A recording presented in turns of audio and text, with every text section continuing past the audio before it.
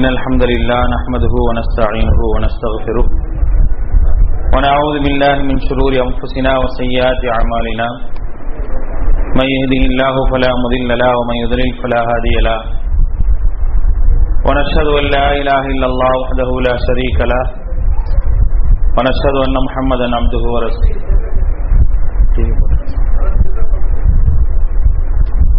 اللهم صل على محمد وعلى آل محمد كما صليت على إبراهيم وعلى آل إبراهيم إنك حميد مجيد اللهم بارك على محمد وعلى آل محمد كما باركت على إبراهيم وعلى آل إبراهيم إنك حميد مجيد يا أيها الذين آمنوا اتقوا الله حق تقاته ولا تموتن إلا وأنتم مسلمون يا أيها الناس اتقوا ربكم الذي خلقكم من نفس واحدة وخلق منها زوجها وبث منهما رجالا كثيرا ونساء واتقوا الله الذي تساءلون به والأرحام إن الله كان عليكم رقيبا يا أيها الذين آمنوا اتقوا الله وقولوا قولا سديدا يصلح لكم أعمالكم ويغفر لكم ذنوبكم ومن يطع الله ورسوله فقد فاز فوزا عظيما أما بعد فإن أصدق الحديث كتاب الله وخير الهدي هدي محمد صلى الله عليه وسلم وشر الأمور محدثاتها وكل محدثة بدعة وكل بدعة ضلالة وكل ضلالة في النار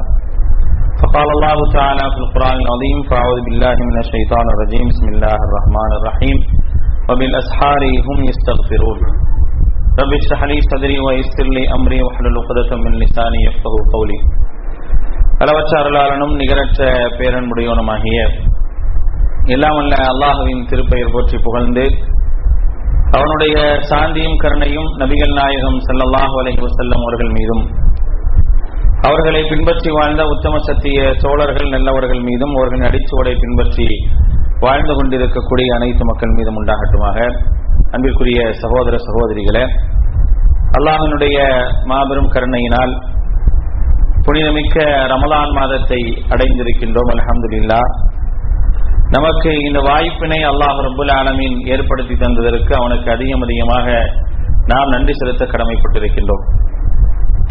மனிதனுக்கு அல்லாஹ் ரப்புல் ஆலமீன் ஏராளமான நிஅமத்துகளை வழங்குகின்றான். அந்த நிஅமத்துகளுக்கு அல்லாஹ் எதிர்பார்ப்பது என்னவென்றால் அவனுக்கு நன்றி உடையவர்களாக இருக்க வேண்டும்.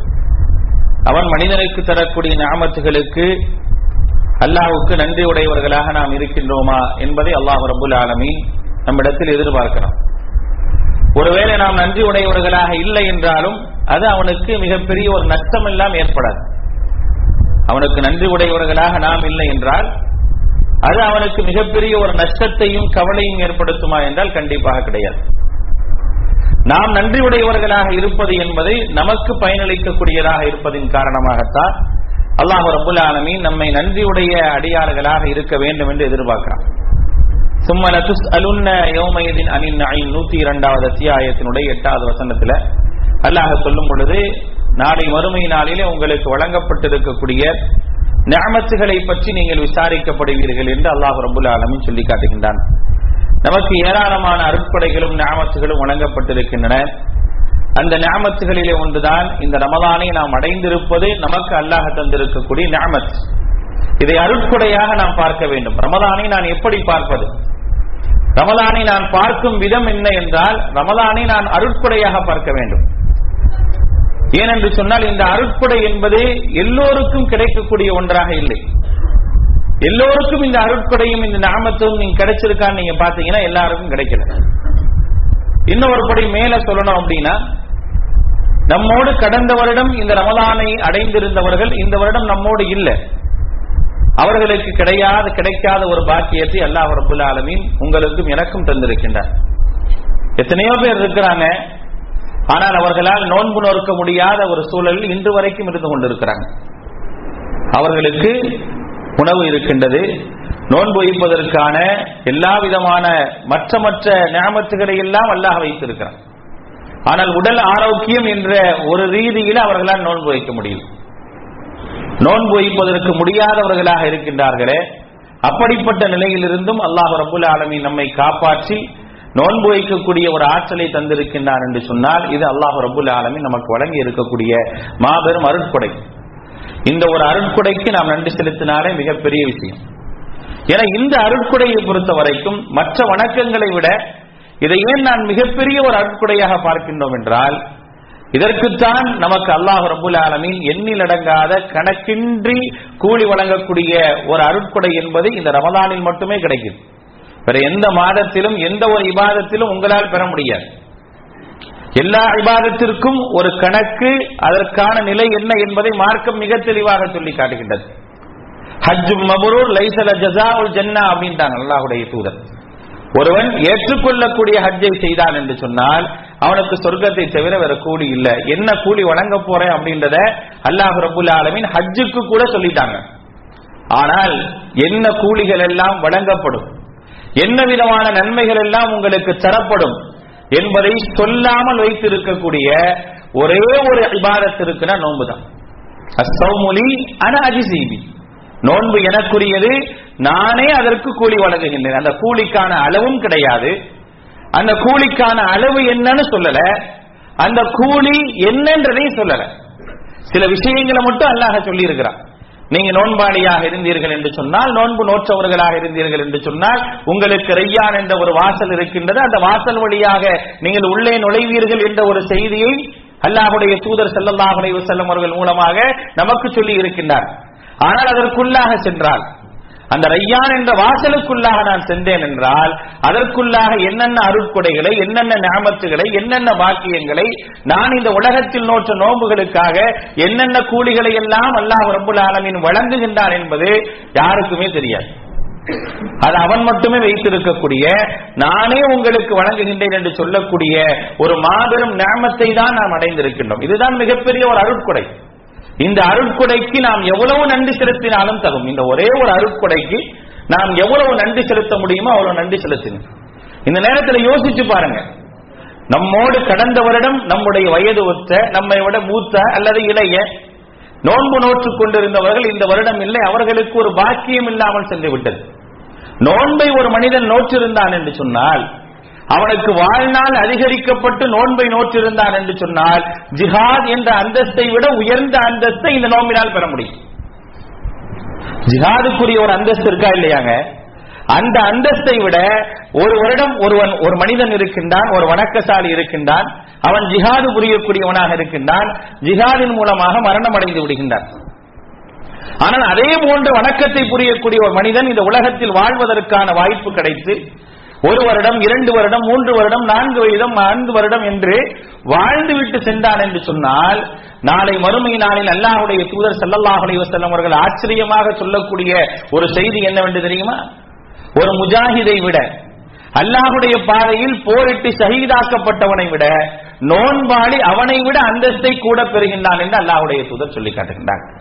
நோன்பாளிக்கு அதை விட கூட அந்தஸ்து கிடைக்கின்றது. ஒரு முஜாஹிதை விட கூட அந்தஸ்து எதனால் அவன் பெற்றான் என்று ஆச்சரியமாக பார்க்கும் பொழுது, அவன் இறந்த பிறகு இவனுக்கு அல்லாஹ் ரப்பல் ஆலமீன் உலகத்தில் வாழ்வதற்கான வாய்ப்பை கொடுத்ததின் காரணமாக இவன் இந்த அந்தஸ்தை பெறுகின்றான் என்று அல்லாஹ்வுடைய தூதர் சொல்கின்றார்கள் என்றால், இது எவ்வளவு பெரிய ஒரு பாக்கியம், எவ்வளவு பெரிய ஒரு நிஅமத். இந்த நிஅமத்தை அல்லாஹ் ரப்பல் ஆலமீன் நமக்கு வழங்கி இருப்பதற்கு நாம் எந்த அளவிற்கு நன்றி செலுத்த கடமைப்பட்டிருக்கின்றோம் என்பதை யோசித்து பாருங்கள். இந்த நாளில்தான், இந்த நாட்களில்தான் நமக்கு நிறைய மதிப்புகளும் நிறைய எண்ணங்களும் நிறைய செயல்களும் செய்வதற்கான ஒரு நிலைகளை எல்லாம் இஸ்லாம் ஏற்படுத்தி சொல்லி காட்டுகின்றது. அல்லாஹ் ரப்பல் ஆலமீன் சொல்லி காட்டுகின்றான், உங்களுக்கு வேதனை தண்டனை என்பது மனித சமூகத்திற்கு உண்டு. வேதனை என்பது அல்லாஹ்வால் இறக்கப்படக்கூடிய வேதனை என்பது மனித சமூகத்திற்கு உண்டு. ஆனால் மனித சமூகம் அல்லாஹ்விடத்திலே மன்னிப்பு கோரக்கூடிய காலமெல்லாம் அவர்களுக்கு அல்லாஹு தஆலா ஒரேடியாக வேதனை இறக்க மாட்டான் என்று திருமறை குர்ஆனிலே சொல்லி காட்டுகின்றார். வமா கான அல்லாஹு லியுஅஸிபஹும் வஹும் யஸ்தக்ஃபிரூன். அல்லாஹ் ரப்பல் ஆலமீன் திருமறை குர்ஆனிலே சொல்லக்கூடிய ஒரு செய்தி. வமா கான அல்லாஹு லியுஅஸிபஹும், அல்லாஹ் ரப்பல் ஆலமீன் அவர்களை வேதனை செய்ய மாட்டான். எதுவரை என்றால் வஹும் யஸ்தக்ஃபிரூன், அவர்கள் மன்னிப்பு கேட்டுக் கொண்டிருக்கக்கூடிய காலமெல்லாம் அல்லாஹ் அவர்களை ஒரேடியாக வேதனையை தந்து அவர்களை அழித்து விட மாட்டான் என்று அல்லாஹ் ரப்பல் ஆலமீன் திருமறை குர்ஆனிலே சொல்லி காட்டுகின்றார். சரி, அந்த மன்னிப்பை கேட்பதற்கான மிக தகுதியான ஒரு நேரம் எது? அந்த நேரத்தை அடையக்கூடிய பாக்கியத்தை, தினமும் அந்த நேரத்தில் எழக்கூடிய ஒரு பாக்கியத்தை அல்லாஹ் ரப்பல் ஆலமீன் இந்த நாட்களை தவிர மற்ற நாட்களில் தருவது கிடையாது. ஏனென்றால் இந்த நாள்ல, இந்த ரமலானுடைய நாட்கள்ல சஹருக்காக மெனக்கெடுகின்றோம். மெனக்கெட்டு எழுகின்றோம். எழுந்து அந்த நேரத்திலே நாம் செய்ய வேண்டிய மிக முக்கியமான ஒரு காரியம் என்ன தெரியுமா? மிக முக்கியமான ஒரு காரியமாக மார்க்கம் சொல்லி காட்டுகின்றது. சஹரை உட்கொள்வதல்ல, உணவு உட்கொள்வதல்ல. அந்த சஹர் நேரத்தில் உட்கார்ந்து எதெல்லாம் மார்க்க உபதேசங்கள் நடக்கின்றதோ அந்த உபதேசங்களை கேட்பதல்ல. சஹரை உட்கொள்வது என்பது மிகச்சிறந்த ஒரு வணக்கம். அதை செய்தே ஆக வேண்டும் என்று அல்லாஹ்வுடைய தூதர் சொல்லி இருக்கிறார். ஆனால் அதைவிட சிறந்த ஒரு காரியம் என்ன தெரியுமா? அதைவிட சிறந்த ஒரு காரியம் அந்த நேரத்தில் செய்ய வேண்டியது என்னவென்றால், நீங்கள் அல்லாஹ்விடத்தில் பாவ மன்னிப்பு தேட வேண்டும் என்று அல்லாஹ் ரப்பல் ஆலமீன் சொல்லி காட்டுகின்றார். சஹருடைய நேரத்தில் எழுந்திருத்து பாவ மன்னிப்பு தேடுங்கள். விரும்பியோ விரும்பாமையோ நம்ம எந்திரிக்கிறோங்க. எனக்கு எவ்வளவு டயர்டா இருந்தாலும் எவ்வளவு கஷ்டமா இருந்தாலும் நான் என்ன செய்யறேன், சஹருடைய நேரத்தில் கண்டிப்பா எந்திரிக்கிறேன். எந்திரிக்கக்கூடிய நேரத்தை நான் எப்படி பயன்படுத்துகின்றேன் என்பது இந்த தருணத்தில் ரொம்ப முக்கியம். எந்திரிச்சமா இருக்கிறதுலே கடைசி நேரத்தில் எந்திரிக்கிறது. 4:25க்கு பாங்கு அப்படின்னா 4:05க்கு எந்திரிச்சு வேக வேகமா சாப்பிட்டுட்டு பாங்கு சொல்றதுக்குள்ள சாப்பிட்டு முடிச்சுட்டு பள்ளி வாசலுக்கு வரணும் அப்படின்ற ஒரு நிலையில் இருக்காது. அந்த நேரத்தை உயிரோட்டமாக ஆக்க வேண்டும். ஏனென்றால் அந்த நேரத்தை உயிரோட்டமாக ஆக்கினால்தான் அல்லாஹ் ரப்பல் ஆலமீன் நம் மீது வேதனை இறக்க மாட்டான். அல்லாஹ்வுடைய வேதனை என்பது சாதாரணமானதல்ல. அல்லாஹ் ஒரு சமூகத்தின் மீது, ஒரு கூட்டத்தார் மீது வேதனை இறக்குகின்றார் என்று சொன்னால் அந்த வேதனையை தாங்கிக் கொள்ளக்கூடிய சக்தி எல்லாம் உங்களுக்கும் கிடையாது, எனக்கும் கிடையாது. அந்த வேதனை நம் மீது இறக்காமல் இருக்க வேண்டும் என்று சொன்னால் இஸ்திக்ஃபார், மன்னிப்பு கோர வேண்டும். அந்த மன்னிப்பு கோருவதற்கான மிக தகுதியான ஒரு நேரம் என்ன என்பதை பற்றி திருமறை குர்ஆனுடைய 3வது அத்தியாயத்தினுடைய 17வது வசனத்திலே அல்லாஹ் சொல்லும்போது சொல்கின்றான், வல் முஸ்தக்ஃபிரீன பில் அஸ்ஹார். நம்பிக்கையாளர்களை பற்றி அல்லாஹ் சொல்லி காட்டுகின்றார். முஸ்லிம்கள் அஸ்ஸாபிரீன வஸ்ஸாதிகீன வல் கானிதீன, பொறுமையாக இருக்கக்கூடியவர்கள், உறுதிமிக்கவர்கள், அல்லாஹ்வின் மீது என்ன செய்வாங்க, நம்பிக்கை கொண்ட உண்மையாளர்கள். அவர்கள் எப்படி இருப்பார்கள் என்பதை பற்றி சொல்லும் போது அல்லாஹ் சொல்கின்றான், வல் முஸ்தக்ஃபிரீன பில் அஸ்ஹார், சஹருடைய நேரத்திலே மன்னிப்பு கோரக்கூடியவர்களாக இருப்பார்கள். அப்படி ஒரு நேரத்தை நாம் அன்றாடம் பெறப்போகின்ற ஒரு மாதத்தில் நான் இருக்கின்றேன். அன்றாடம் நமக்கு கிடைக்க போகுது. இந்த மாசம் முழுக்க நான் சஹருக்கு எந்திரிக்கிறேன். இந்த மாசம் முழுக்க சஹருக்கு எந்திரிச்சு நான் என்ன செய்ய போறேன், இன்னைக்கு நம்ம டிசைட் பண்ணணும். அது இன்னைக்கு நம்ம அதை முடிவு பண்ணணும்.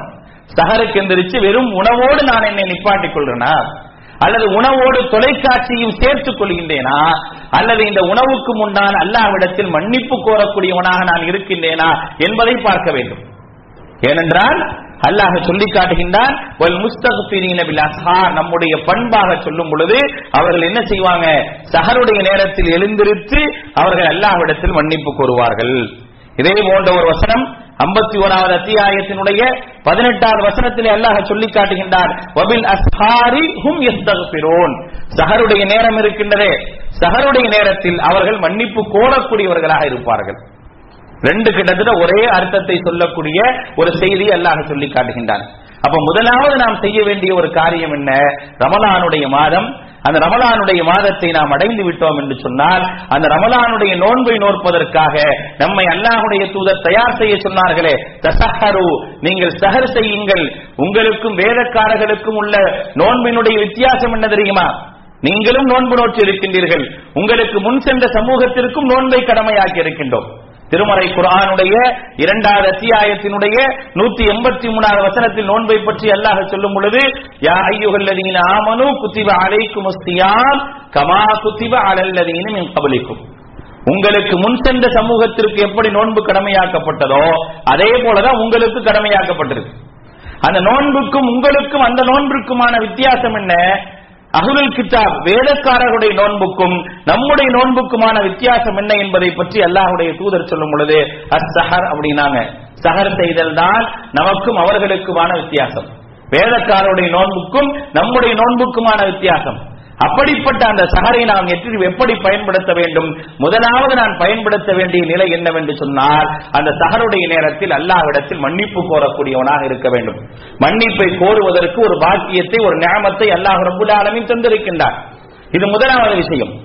அடுத்ததாக அந்த சஹருடைய நேரத்தில் என்ன செய்ய வேண்டும் என்று மார்க்கம் சொல்கின்றது என்றால், சஹரை உணவு உட்கொள்ளுங்கள், சஹர் உணவை உட்கொள்ளுங்கள். சஹர் உணவை உட்கொண்ட பிறகு அந்த சஹருக்கும் ஃபஜ்ருக்குமான இடைவெளி எப்படி இருக்க வேண்டும் தெரியுமா? இன்னைக்கு நமக்கும் சஹருக்குமான இடைவெளி என்ன? பாங்கு சொல்ற வரைக்கும் நம்ம சஹர் செய்யணும். பாங்கு சொல்லிக் கொண்டிருக்கும் பொழுதுதான் சஹருடைய எல்லா விதமான காரியங்களையும் மிக விரைவாக செய்கின்றோம். ஆனால் அல்லாஹ்வுடைய தூதர் என்ன செஞ்சிருக்கிறாங்க? நபிகள் நாயகம் ஸல்லல்லாஹு அலைஹி வஸல்லம் அவர்கள் இந்த சஹரை எப்படி பயன்படுத்தி இருக்கின்றார்கள் என்று வரும் பொழுது, அல்லாஹ்வுடைய தூதரை நாம் அழகிய முன்மாதிரியாக எடுப்பதாக இருந்தால், அல்லாஹ்வுடைய தூதர் தான் என்னுடைய வழிகாட்டி என்பதை நான் நடைமுறைப்படுத்துவதாக இருந்தால், இந்த சஹரில் நான் என்ன செய்ய வேண்டும்? சஹர் உட்கொண்ட பிறகு 50 வசனங்கள் ஓதக்கூடிய அளவிற்கான ஒரு நேரத்தை நான் மீதப்படுத்தி வைத்துக் கொள்ள வேண்டும். வச்சிருக்கிறோமா? நம்ம கடந்த காலங்கள் அப்படி நம்ம வச்சிருந்தோம். யோசிச்சு பாருங்க. அல்லாஹ்வுடைய தூதர் வைத்திருக்கின்றார்கள். சஹரை முடிப்பார்கள், முடித்துவிட்டு 50 வசனங்களை ஓதுவார்கள். அதற்கு பிறகுதான் அப்துல்லாஹ் இப்னு உம்மு மக்தூமுடைய பாங்கு சப்தம் கேட்கும் என்பது அல்லாஹ்வுடைய தூதருடைய ஒரு நடைமுறை. அந்த நடைமுறையை நாம் பேணக்கூடியவர்களாக இருக்கிறோமா? ஒரு ரமலானை அடைந்தால் அந்த ரமலானிலே முதலாவது நமக்கு உரிய காரியம் என்ன, நமக்குரிய இபாதத் என்ன, நமக்குரிய செயல் என்ன? சஹர். அந்த சஹரில் செய்ய வேண்டிய மிக முக்கியமான 3 காரியங்கள்: அல்லாஹ்விடத்தில் மன்னிப்பு கோருதல், உணவு உட்கொள்ளுதல், திருமறை குர்ஆனை ஓதுதல். இந்த 3 காரியத்தையும் நபிகள் நாயகம் ஸல்லல்லாஹு அலைஹி வஸல்லம் அவர்கள் முறையாக செய்திருக்கின்றார்கள்.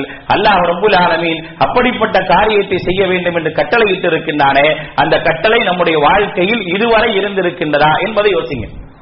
இதுவரை நாம் அப்படி செய்திருக்கின்றோமா? அப்படி செய்யவில்லை என்று சொன்னால் இனிமேலாவது நாம் அப்படி செய்ய வேண்டும். இந்த நோன்பில் அப்படிப்பட்ட ஒரு நிலை அமைத்துக் கொள்ள வேண்டும். அடுத்த வருடம் நமக்கு கிடைக்கின்றதா இல்லையா என்று தெரியாது. இந்த நோன்பு நாட்கள் முழுக்க நமக்கான உயிருக்கான உத்தரவாதங்கள் இருக்கின்றதா இல்லையா என்று தெரியாது.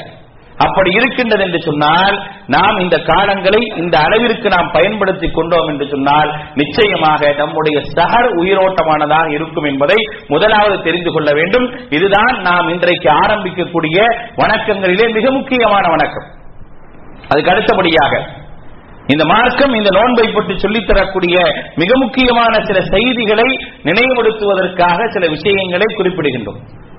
இதில் குறிப்பாக அல்லாஹ் ரப்பல் ஆலமீன் சொல்லக்கூடிய மிக முக்கியமான ஒரு செய்தி என்ன அப்படின்னா, இந்த நோன்பிற்கான ஒரு நிலையை அல்லாஹ் ரப்பல் ஆலமீன் அன்றைக்கு அந்த சமூகத்திலே எப்படி ஏற்படுத்தி இருந்தார், அந்த சமூகம் இந்த நோன்பை எப்படி ஏற்றுக்கொண்டது, அதற்கு பிறகு அந்த சமூகத்திற்கு எப்படி அல்லாஹ் ரப்பல் ஆலமீன் இந்த நோன்பை அமைத்து தந்தான் என்பது போன்ற செய்தியை அல்லாஹ் தஆலா 3 வசனங்களிலே சொல்லி காட்டுகின்றார்.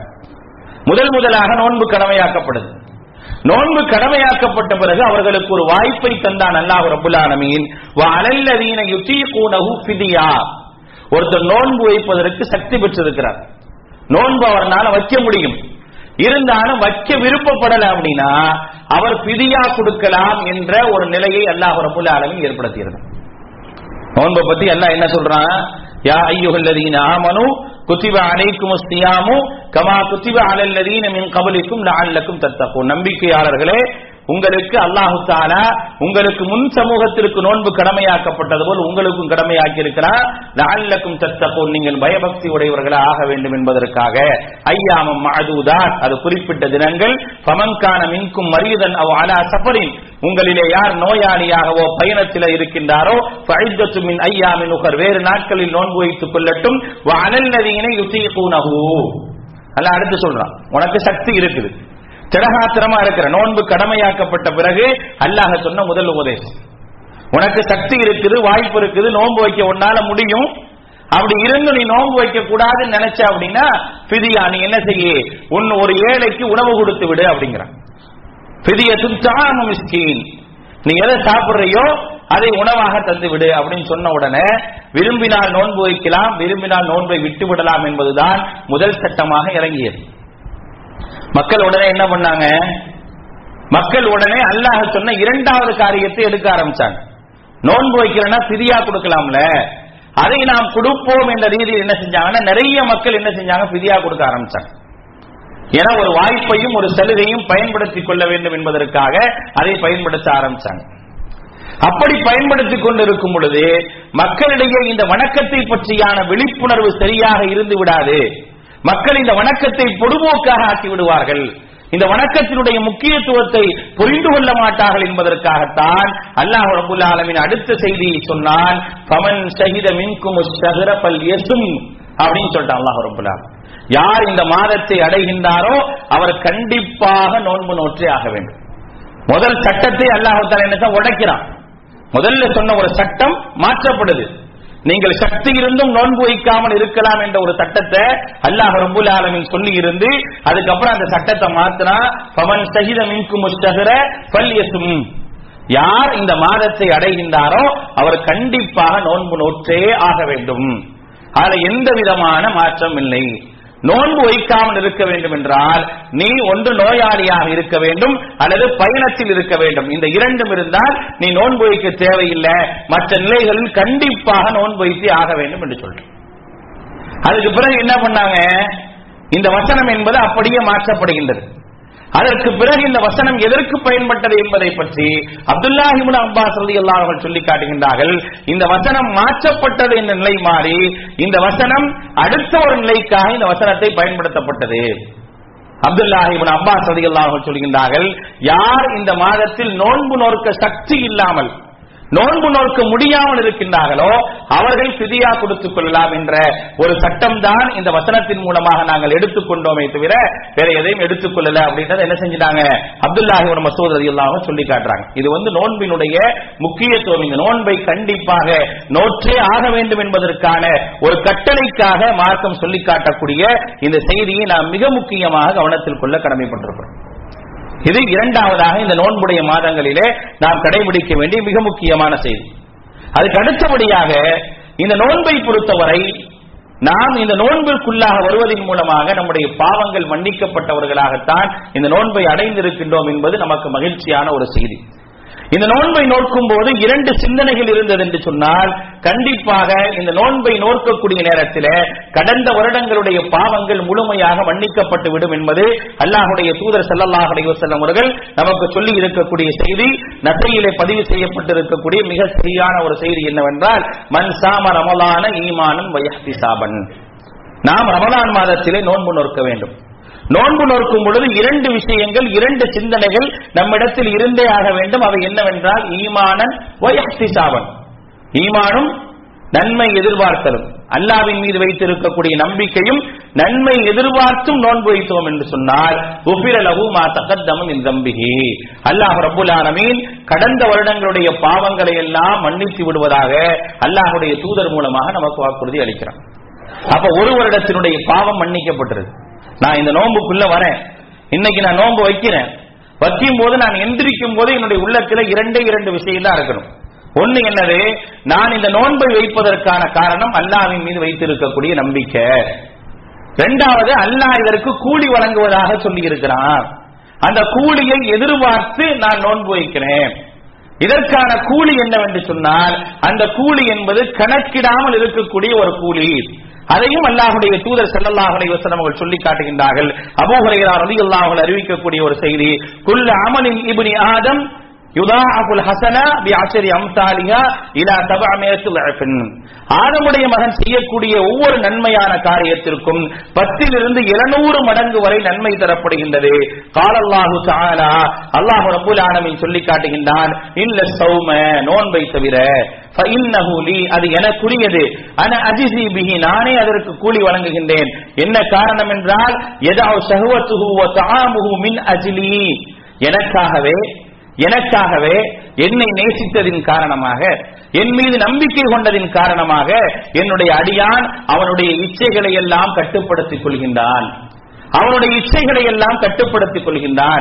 அவனுடைய உணவுகளை எல்லாம் தடுத்துக் கொள்கின்றான். அப்படி தடுத்துக் கொள்வது எதற்காக என்றால் மின் அஜ்லி, எனக்காகவே, அல்லாஹ்வுக்காகத்தான் இதை செய்கின்றேன், அவன் எனக்கு கடமையாக்கி இருக்கின்றான் என்ற ஒரே காரணத்திற்காக அன அஜ்ஸி பிஹி, நானே அதற்கு கூலி வழங்கக்கூடியவனாக இருக்கின்றேன் என்பதை அல்லாஹ்வுடைய தூதர் நபிகள் நாயகம் ஸல்லல்லாஹு அலைஹி வஸல்லம் அவர்கள் அல்லாஹ் சொல்வதாக சொல்லி காட்டுகின்றார்களே, அதுதான் இங்கே மிக முக்கியமாக கவனிக்கப்பட வேண்டிய விஷயம். அப்ப நான் நோன்பு வைக்கின்றேன் இஹ்திசாபன் என்று சொன்னால், நன்மையை எதிர்பார்த்தல் என்று சொன்னால், அந்த நன்மை இப்படித்தான் எதிர்பார்க்கணும். எப்படி எதிர்பார்க்கிறது? இதற்கான கூலியை நான் குறிப்பிட்ட நிலையில் கணக்கிடக்கூடாது. இதற்கு என்ன கூலி, என்ன செய்வான் அல்லாஹ் தஆலா, ரையான்ற வாசல்ல திறந்து விடுவான், அவ்வளவுதான் அப்படின்னு சொல்லி நினைச்சிடக்கூடாது. 700 மடங்குக்கு மேல ஏதாவது ஒரு கூலியை தருவான் அப்படின்ற ஒரு சிந்தனையோட போயிடக்கூடாது. இதற்கான கூலி என்பது நிர்ணயிக்கப்படாதது.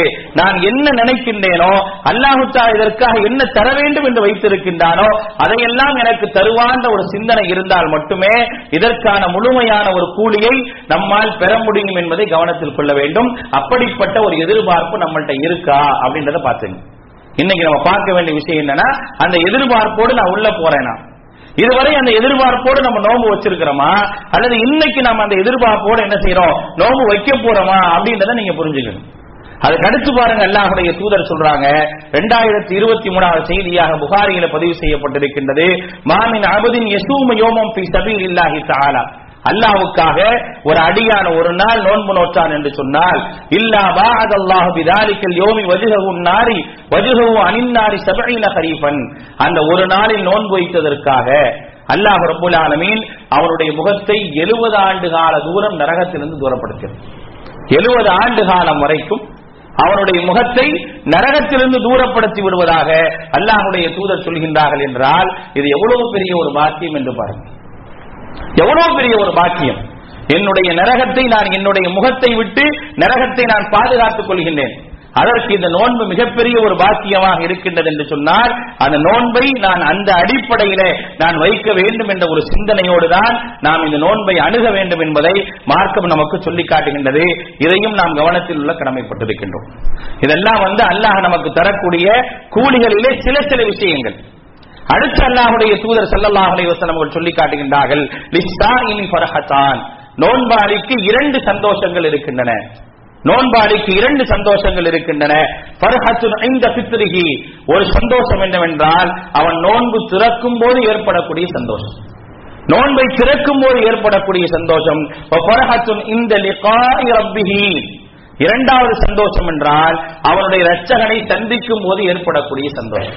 அப்ப நான் அல்லாஹ்வை பார்த்தா எனக்கு மனசுக்குள்ள சந்தோஷம் வரணும். அந்த சந்தோஷத்திற்கு இந்த நோன்பு ஒரு காரணமாக அமைகின்றது என்பதை அல்லாஹ்வுடைய தூதர் நபிகள் நாயகம் ஸல்லல்லாஹு அலைஹி வஸல்லம் அவர்கள் சொல்லி காட்டுகிறார்கள். அடுத்த ஒரு விஷயத்தை கவனிங்க, இந்த நோன்புல அல்லாஹ் தரக்கூடிய பாக்கியங்களை எல்லாம் நாம் நினைத்து பார்த்தால் ஒவ்வொரு காரியத்தையும் அல்லாஹ் எப்படி வைத்திருக்கின்றான் என்பதை யோசித்து பார்க்கணும். இப்ப நோன்புல நம்ம இருக்கிறோம், காலையிலிருந்து மாலை வரை என்ன செய்யறோம் அப்படின்னா பட்டினியாக கிடக்கும். அப்படி பட்டினியாக கிடக்கக்கூடிய நேரத்தில் நம்முடைய வாயினுடைய துர்நாற்றங்கள் யாருமே சகித்துக் கொள்ள முடியாத அளவிற்கு வாடைகள் இருக்கத்தான் செய்யும். நாம் என்னதான் பல் துலக்கினாலும் சரி, என்னதான் மிஸ்வாக்கை பயன்படுத்தினாலும் சரி, ஒவ்வொரு துளையிலும் கையை வைத்து பல்லை விளக்கினாலும் சரி, வெறும் வயிற்றில் இருக்கும் பொழுது கண்டிப்பாக ஒரு வாடை வரத்தான் செய்யும். ஒரு சில நேரம் யாரும் அதை ஏற்றுக்கலாம் முடியாது. ஆனால் அல்லாஹ் அந்த வாடையை எப்படி பார்க்கிறான் அப்படின்றத நம்ம பார்க்கணும். அல்லாஹ் அந்த வாடையை எப்படி பார்க்கின்றான் என்பதை பற்றி அல்லாஹ்வுடைய தூதர் சொல்லும் பொழுது, வலி குலூஃபு ஃபமிஸ் ஸாயிமி அத்யபு இன்தல்லாஹி மிர் ரீஹில் மிஸ்க், கஸ்தூரியை விட மிக மனமிக்கதாக, தூய்மை மிக்கதாக அல்லாஹ் ரப்பல் ஆலமீன் அந்த வாடையை பார்க்கிறான். அத்யப் அப்படின்னா மிக தூய்மையானதுன்னு அர்த்தம். மிக தூய்மையானதாக அல்லாஹ் ரப்பல் ஆலமீன் பார்க்கின்றான் என்று சொன்னால் இந்த வாடைக்கு அல்லாஹ் தரக்கூடிய ஒரு மகத்துவத்தை யோசிச்சு பாருங்க. ஒரு வாடைக்கு, நம்முடைய வாயிலிருந்து வரக்கூடிய ஒரு துர்நாற்றத்திற்கே இவ்வளவு மதிப்பு தரப்படுகின்றது என்று சொன்னால் இந்த நோன்பிற்கு எவ்வளவு மதிப்பு தரப்படும் கொஞ்சம் யோசிச்சு பாருங்க. நம்ம அதை ஒரு கணக்கு வச்சு பார்க்க முடியுமா? சாதாரணமான ஒரு துர்நாற்றங்க ஒரு மனிதனால் ஏற்றுக்கொள்ள முடியாது, பக்கத்தில் இருக்கும் பொழுது மூக்கை பிடிக்கக்கூடிய அளவிற்கு அல்லது அதை ஒரு சங்கடமாக பார்க்கக்கூடிய அளவிற்கக்கூடிய ஒரு துர்நாற்றத்தை என்றைக்குமே தூய்மையாக இருக்கக்கூடிய அல்லாஹ் ரப்பல் ஆலமீன், இன்னல்லாஹ தய்யிபுன் யுஹிப்புத் தய்யிப, அல்லாஹ் தூய்மையானவன், தூய்மையே விரும்பக்கூடியவனாக இருக்கின்றான் என்று சொல்லக்கூடிய அந்த படைத்த ரப்புல் ஆலமீன் அல்லாஹ் ஜல்லஷானஹு வ தஆலா என்ன செய்றான் அப்படின்னா அந்த ஒரு வாடையை தூய்மையானதாக பார்க்கின்றான். அந்த ஒரு வாடையை கஸ்தூரி வனத்தை விட மேன்மையானதாக பார்க்கின்றான் என்று சொன்னால் இந்த நோன்பிற்கு அல்லாஹ் வைத்திருக்கக்கூடிய வெகுமதிகளையும் மதிப்புகளையும் நாம் புரிந்து கொள்ள வேண்டும். இதெல்லாம் இந்த நோன்புல நான் புரிய வேண்டிய விஷயம். ஒரு இபாதத்தை செய்யறேன் அப்படின்னா அந்த இபாதத்தை வெறுமன கடமை என்ற ரீதியில என்னைக்குமே செஞ்சிடாது. ஏதோ கடமை எல்லாரும் செய்யறாங்க, நானும் செய்யாமல் இருந்தால் என்ன செய்வது என்ற ஒரு ரீதியில தயவு செய்து எந்த ஒரு வணக்கத்தையும் அமைத்துக் கொள்ளாதீர்கள். வணக்கத்தை செய்யும் பொழுது அந்த வணக்கத்திற்கான முக்கியத்துவங்கள் உணர்த்தப்பட வேண்டும். அந்த வணக்கத்திற்கான முக்கியத்துவத்தை உணர வேண்டும். அப்படி உணர்ந்து செய்யும் பொழுதுதான் அந்த வணக்கத்திற்கு யதார்த்தமான ஒரு நிலை இருக்கும் என்பதற்காகத்தான் நபிகள் நாயகம் ஸல்லல்லாஹு அலைஹி வஸல்லம் அவர்கள் இவ்வளவு செய்தியை நமக்கு சொல்லி காட்டுகின்றார்கள். அதுக்கு அடுத்தபடியாக நம்ம யோசிச்சு பார்க்கணும். இத்தனை வருட காலம் ஒருத்தருக்கு 40 வயசு ஆகுது, 50 வயசு ஆகுது, 60 வயசு ஆகுது, எத்தனையோ வருடங்கள் நோன்பு வைத்திருக்கின்றார். இன்றைக்காவது இந்த நோன்பை மறுமையோடு சம்பந்தப்படுத்தி பார்த்திருக்கிறாரா? நோன்பு வைக்கிறாரா இல்லையா? நோன்பை மறுமையோடு என்றைக்காவது சம்பந்தப்படுத்தி பார்க்கிறாரா? மறுமையை பற்றி நாம் கேள்விப்படக்கூடிய ஏராளமான செய்திகள்ல ஒரே ஒரு செய்தி, மிக முக்கியமாக சொல்லப்படக்கூடிய செய்தி என்னன்னா, லா குல்லத்தும் வலா ஷஃபாஅ அப்படிங்கிற அல்லாஹ் தஆலா. அந்த நாள் என்பது எந்த விதமான பகரங்களும் பரிந்துரைகளும் செய்ய முடியாத ஒரு நாள் அந்த நாள் அப்படின்றத அல்லாஹ் ரப்பல் ஆலமீன் திருமறை குர்ஆன்ல சொல்றான். யாரும் என்ன செய்ய முடியாது, எந்த பரிந்துரையும் செய்ய முடியாது, யாரையும் யாருக்காகவும் பகரமாக ஆக்க முடியாது. இது எப்பொழுதுமே மறுமையை பற்றி சொல்லும் பொழுது எல்லாருமே சொல்லுவாங்க, பரிந்துரையே இல்லாத ஒரு நாள் தான் அந்த நாள் என்பதை எல்லாருமே சொல்லுவாங்க. ஆனா இதுல யோசிக்க வேண்டிய ஒரு விஷயம் என்ன தெரியுமா? இப்படி சொல்லக்கூடிய நேரத்தில் ஒரு நோன்பு வைத்துக் கொண்டிருக்கக்கூடிய இவ்வளவு காலம் இவ்வளவு வருடங்கள் நோன்பு வைத்த ஒரு மனிதன் என்றைக்காவது யோசிச்சிருக்கிறானா, நான் தான் நோன்பு வச்சிருக்கிறேனே, என் நோன்பு எனக்கு ஏன் பரிந்துரை செய்யாது அப்படின்ற சிந்தனை உங்களுக்கும் எனக்கும் வந்திருக்கான்னு யோசிச்சு பாருங்க. இவ்வளவு காலம் நோன்பு வச்சிருக்கிறோம், இவ்வளவு காலத்துல எந்த ஒரு நோன்பையாவது நம்ம இந்த சிந்தனையோடு பார்த்திருக்கிறோமா? இந்த நோன்பு எனக்கு பரிந்துரை செய்யக்கூடியதாக இருந்திருக்கின்றது அப்படின்ற ஒரு சிந்தனை நமக்கு வந்திருக்கதான் யோசிச்சு பாருங்க. அல்லாஹ்வுடைய தூதர் நபிகள் நாயகம் ஸல்லல்லாஹு அலைஹி வஸல்லம் அவர்கள் சொல்லி காட்டுகின்றார்கள், அஹ்மதிலே பதிவு செய்யப்பட்டிருக்கக்கூடிய மிக முக்கியமான ஒரு செய்தி என்ன, அஸ்ஸியாமு வல் குர்ஆனு யஸ்ஃபஆனு லில் அப்தி யௌமல் கியாமா. நோன்பும் குர்ஆனும் இவை இரண்டும் மறுமை நாளிலே ஒரு அடியானுக்கு பரிந்துரை செய்யக்கூடியதாக இருக்கும். யகூலு ஸியாம், நோன்பு பேசும், நாம் செய்திருக்கக்கூடிய வணக்கம் நாளை அங்கே வந்து பேசும், வணக்கம் பேசும் என்று அல்லாஹ்வுடைய தூதர் சொல்கின்றார்கள். நோன்பு பேசும், எப்படி பேசும்? அல்லாஹ்வுடைய தூதர் சொல்றாங்க பாருங்க, ஐ ரப், என்னுடைய இரட்சகனே, மனாத்துஹு தஆம வஸ்ஸஹவத, இவர் அவருடைய உணவை தடுத்துக் கொண்டார், அவருடைய மனோ இச்சையை தடுத்துக் கொண்டார், எனவே என்னுடைய பரிந்துரையை அவருக்காக நீ ஏற்றுக்கொள் என்று நோன்பு பேசும். அல்லாஹ் இடத்துல பேசு. நோன்பு எப்படி பேசலாம் கேட்க கூடாது, சொன்னது அல்லாஹ்வுடைய தூதர். அல்லாஹ்வுடைய தூதர் சொல்லி இருக்கிறாங்க. இது அல்லாஹ்வுடைய தூதரால் நமக்கு தரப்பட்ட வஹி செய்தி. இந்த வஹி செய்தியை நாம் நம்முடைய அறிவோடு ஒப்பிட்டு பார்த்தோம் அப்படின்னா எதையுமே புரிந்து கொள்ள முடியாது. ஆனால் இறை தூதர் நமக்கு சொல்லி தந்த விஷயம் என்ன, இந்த நோன்பு நாளை மறுமை நாளில் நமக்காக பேசும் என்றால், நான் வைக்கக்கூடிய நோன்பை என்றாவது அந்த உணர்வோடு நான் வச்சிருக்கிறேனா, அந்த உணர்வோடு இந்த நோன்பை நான் நோற்றிருக்கிறேனா என்று யோசிச்சு பாருங்க. இந்த உணர்வு எனக்கு இருந்திருக்குதா? அந்த உணர்வு எனக்கு இருந்து நான் இந்த நோன்பை வச்சிருக்கிறேன், எனக்கு ஒரு தைரியம் இருக்குது, எனக்காக இந்த நோன்பு நாளைக்கு அல்லாஹ்ட்ட பேசுவோம், என்னுடைய இச்சையை நான் அடக்கி இருக்கின்றேன், என்னுடைய உணவை நான் தடுத்திருக்கின்றேன், என்னுடைய வானங்களை நான் தடுத்திருக்கிறேன், அதனால இந்த நோன்பு பேசும் அப்படின்ற ஒரு எண்ணம் என்றைக்காவது உங்களுக்கும் எனக்கும் வந்திருக்கான்னு யோசிச்சு பாருங்க. ஏன்னா ரொம்ப முக்கியமான விஷயம், இதெல்லாம் யோசிக்கணுங்க. நன்மை என்று சொன்னால் அந்த நன்மையில் என்னவெல்லாம் கிடைக்கும் என்ற ஒரு ரீதியிலே மார்க்கம் சொல்கின்றதோ அப்படிப்பட்ட எல்லா விஷயங்களையும் யோசித்து பார்த்துதான் நாம் நோன்பை வைக்க வேண்டும் என்பதை மார்க்கம் சொல்லி காட்டுகின்றது. அடுத்ததாக இந்த நோன்புடைய விஷயங்கள் அல்லாஹ்வுடைய தூதர் சொல்லி இருக்கக்கூடிய மிக முக்கியமான ஒரு செய்தி, ஒரு மனிதனுடைய பட்டினி என்பது அவனுடைய யதார்த்தம் என்னவோ அதை மார்க்கம் சொல்லி காட்டுது.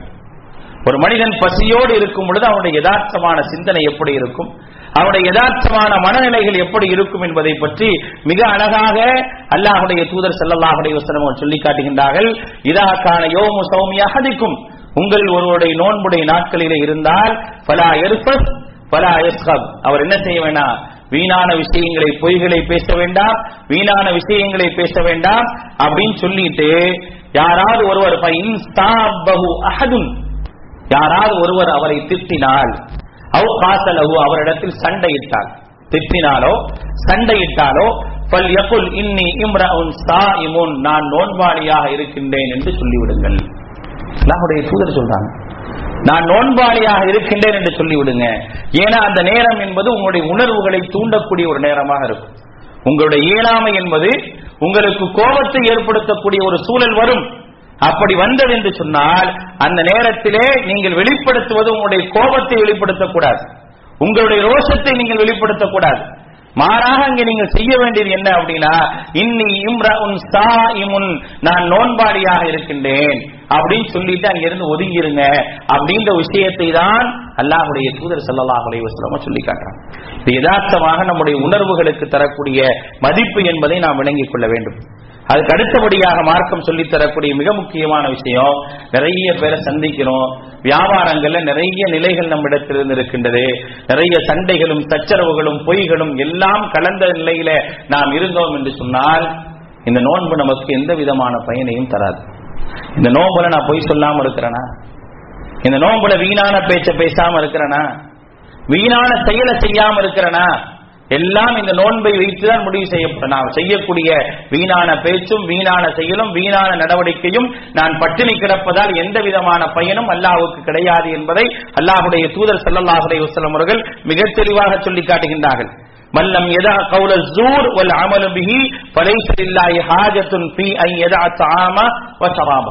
அல்லாஹ்வுடைய தூதர் சொல்றாங்க, யார் வீணான ஸூர் அப்படினாவே பொய்யின் அர்த்தம், கௌலு ஸூர் அப்படினாவே பொய்யின் அர்த்தம். அல்லாஹ்வுடைய தூதர் சொல்றாங்க, அலா வ கௌலி ஸூர் வ ஷஹாதத்தி ஸூர், பொய்யான பேச்சுக்களையும் பொய்யான சாட்சிகளை விட்டும் உங்களை நான் அதிகமாக எச்சரிக்கிறேன். பொய்யான பேச்சும் சரி பொய்யான சாட்சியும் சரி, அதை விட்டு நான் உங்களை அதிகமாக எச்சரிக்கின்றேன் என்று அல்லாஹ்வுடைய தூதர் நபிகள் நாயகம் ஸல்லல்லாஹு அலைஹி வஸல்லம் சொன்னாங்களே, அந்த ஒரு விஷயத்தை நாம் கவனத்தில் கொள்ள வேண்டும். இந்த நாளில் நம்மிடத்தில் பொய் வந்ததென்றால் அது சின்னதா இருக்கட்டும் பெருசா இருக்கட்டும், பொய் என்பது பொய் தான், எப்படி இருந்தாலும் பொய் தான். அந்த பொய் என்னுடைய நோன்பை பாழாக்கிவிடும். அதனால அதுல மட்டும் ரொம்ப கவனமா இருக்கு. ஒரு சாதாரணமா பொய்ய சொல்லிட்டு கடந்து போகணும் தயவு செய்து நினைச்சிடாரு, நோன்பு வச்சு பயன் இல்லாம போயிடும். அதனால அல்லாஹ்வுடைய தூதர் சொன்னாங்க, மல்லம் யதா கௌல ஸூர், பொய்யான பேச்சுக்களையும் வல் அமல் பிஹி, பொய்யான செயல்களும் இருக்கக்கூடாது. என்னுடைய செயல் உண்மையானதாக இருக்கணும், என்னுடைய செயல் யதார்த்தமானதாக இருக்கணும். பொய்யான செயலாக இருந்தது என்று சொன்னால் நிச்சயமாக ஃபலைஸ லில்லாஹி ஹாஜத்துன், அவர் அல்லாஹ்வுக்கு அந்த மனிதரிடத்திலிருந்து எந்த தேவையும் கிடையாது. ஃபீ அன் யதா தஆமஹு வ ஷராபஹு, அவர் உணவையும் குடிபானத்தையும் விட்டிருப்பதிலே எந்த விதமான பயனும் கிடையாது என்பதை அல்லாஹ்வுடைய தூதர் சொல்லிட்டாங்க. அதுலயும் கவனமா இருங்க. சொல்லிட்டு அல்லாஹ்வுடைய தூதர் இன்னொரு செய்தியும் சொல்றாங்க, இந்த நோன்பு என்ன செய்யும் தெரியுமா, இதிலிருந்து உங்களை பாதுகாக்கக்கூடிய கேடயமாக இருக்குங்கிறாங்க. அஸ்ஸியாமு ஜுன்னத்துன், நோன்பு நிச்சயமாக கேடயமாக இருக்கின்றது. மாலம் யஹ்ரிகுஹா, எதிலிருந்து கேடயமாக இருக்குது என்று சொன்னால் பிகிஸ்பின் அவ் கீபத்தின், பொய்யிலிருந்தும் புறத்திலிருந்தும் பாதுகாக்கக்கூடிய கேடயமா இருக்கு. அல்லாஹ் அந்த நோன்பை அப்படி பயன்படுத்திடுறான். நம்ம பொய் சொல்லாம இருக்கணும்னு, புறம் பேசாம இருக்கணும்ன்றதுக்கான ஒரு தடையாக அல்லாஹ் வச்சிடறான். ஆனால் அதை மீறி நம்மிடத்தில் பொய் வந்தது என்று சொன்னால் நிச்சயமாக நம்முடைய நோன்பு பயனற்றதாக போய்விடும் என்பதை தயவு செய்து கவனத்தில் கொள்ள வேண்டும். இதெல்லாம் நோன்புடைய நேரங்கள்ல, நோன்புடைய காலகட்டங்கள்ல நாம் கண்டிப்பாக பார்க்க வேண்டிய விஷயம். இதெல்லாம் நமக்கு ஒவ்வொரு உரையும் ஒவ்வொரு வருடமும் தொடர்ச்சியாக சொல்லப்படுற விஷயம் தான். ஆனால் மீண்டும் மீண்டும் நம்ம ஏன் அதை நினைவுபடுத்துறோம் அப்படின்னா, அல்லாஹ் சொல்லக்கூடிய ஒரே ஒரு விஷயம் தான், ஃபதக்கிர் இன்ன ஸிக்ரா தன்ஃபஉல் முஃமினீன், நீங்கள் நினைவுபடுத்துங்கள், நினைவுபடுத்துதல் என்பது நம்பிக்கையாளர்களுக்கு பயனளிக்கும் என்பதை மார்க்கம் சொல்லி இருப்பதின் காரணமாக நாம் நினைவுபடுத்துகின்றோம். இந்த நினைவூட்டலை எல்லாம் தயவு செய்து இந்த நாட்களிலே கவனத்தில் வையுங்கள். இந்த நாட்களை மிகச் சரியாக அழகாக பயன்படுத்துங்க. நமக்கு அடுத்த வருடம் இருக்குமோ இல்லையோ என்று தெரியாது, அடுத்த வருடம் நமக்கு கிடைக்குமோ கிடைக்குமாதா என்று தெரியாது. ஆனால் இந்த நாட்களை நாம் பெற்றுவிட்டோம் என்று சொன்னால் அதை சரியான முறையில் பயன்படுத்திக் கொள்ளுங்கள். உங்களுக்கே தெரியும், உங்களுடைய குடும்பத்தை யோசிச்சு பாருங்க, உங்களுடைய சொந்த பந்தங்களை யோசிங்க. போன வருஷம் என்னோட இருந்த எத்தனை பேர் இப்ப இல்லைன்றதை யோசிங்க. போன வருடம் என்னோடு இருந்த குடும்ப உறுப்பினர்கள் எத்தனை பேர் இந்த வருஷம் இல்லாம இருக்காங்கன்னு பாருங்க. அவங்களுக்கு கிடைக்காத ஒரு பாக்கியத்தை அல்லாஹ் ரப்பல் ஆலமீன் எனக்கு தந்திருக்கான்னு யோசிங்க. அப்படி யோசிச்சு இந்த நோன்பிற்குள்ளாக நாம் சென்றோம் என்றால் நிச்சயமாக இந்த நோன்பு என்பது பயனுள்ளதாக இருக்கும். அப்படிப்பட்ட ஒரு பயனுள்ளதாக இந்த நோன்பை இன்ஷா அல்லாஹ் நாம் ஆக்கிக்கொள்ள வேண்டும். அல்லாஹ் ரப்பல் ஆலமீன் அதற்கு அருள் புரிவானாக. வாஹிர் தஅவானா அல்ஹம்துலில்லாஹி ரப்பில் ஆலமீன்.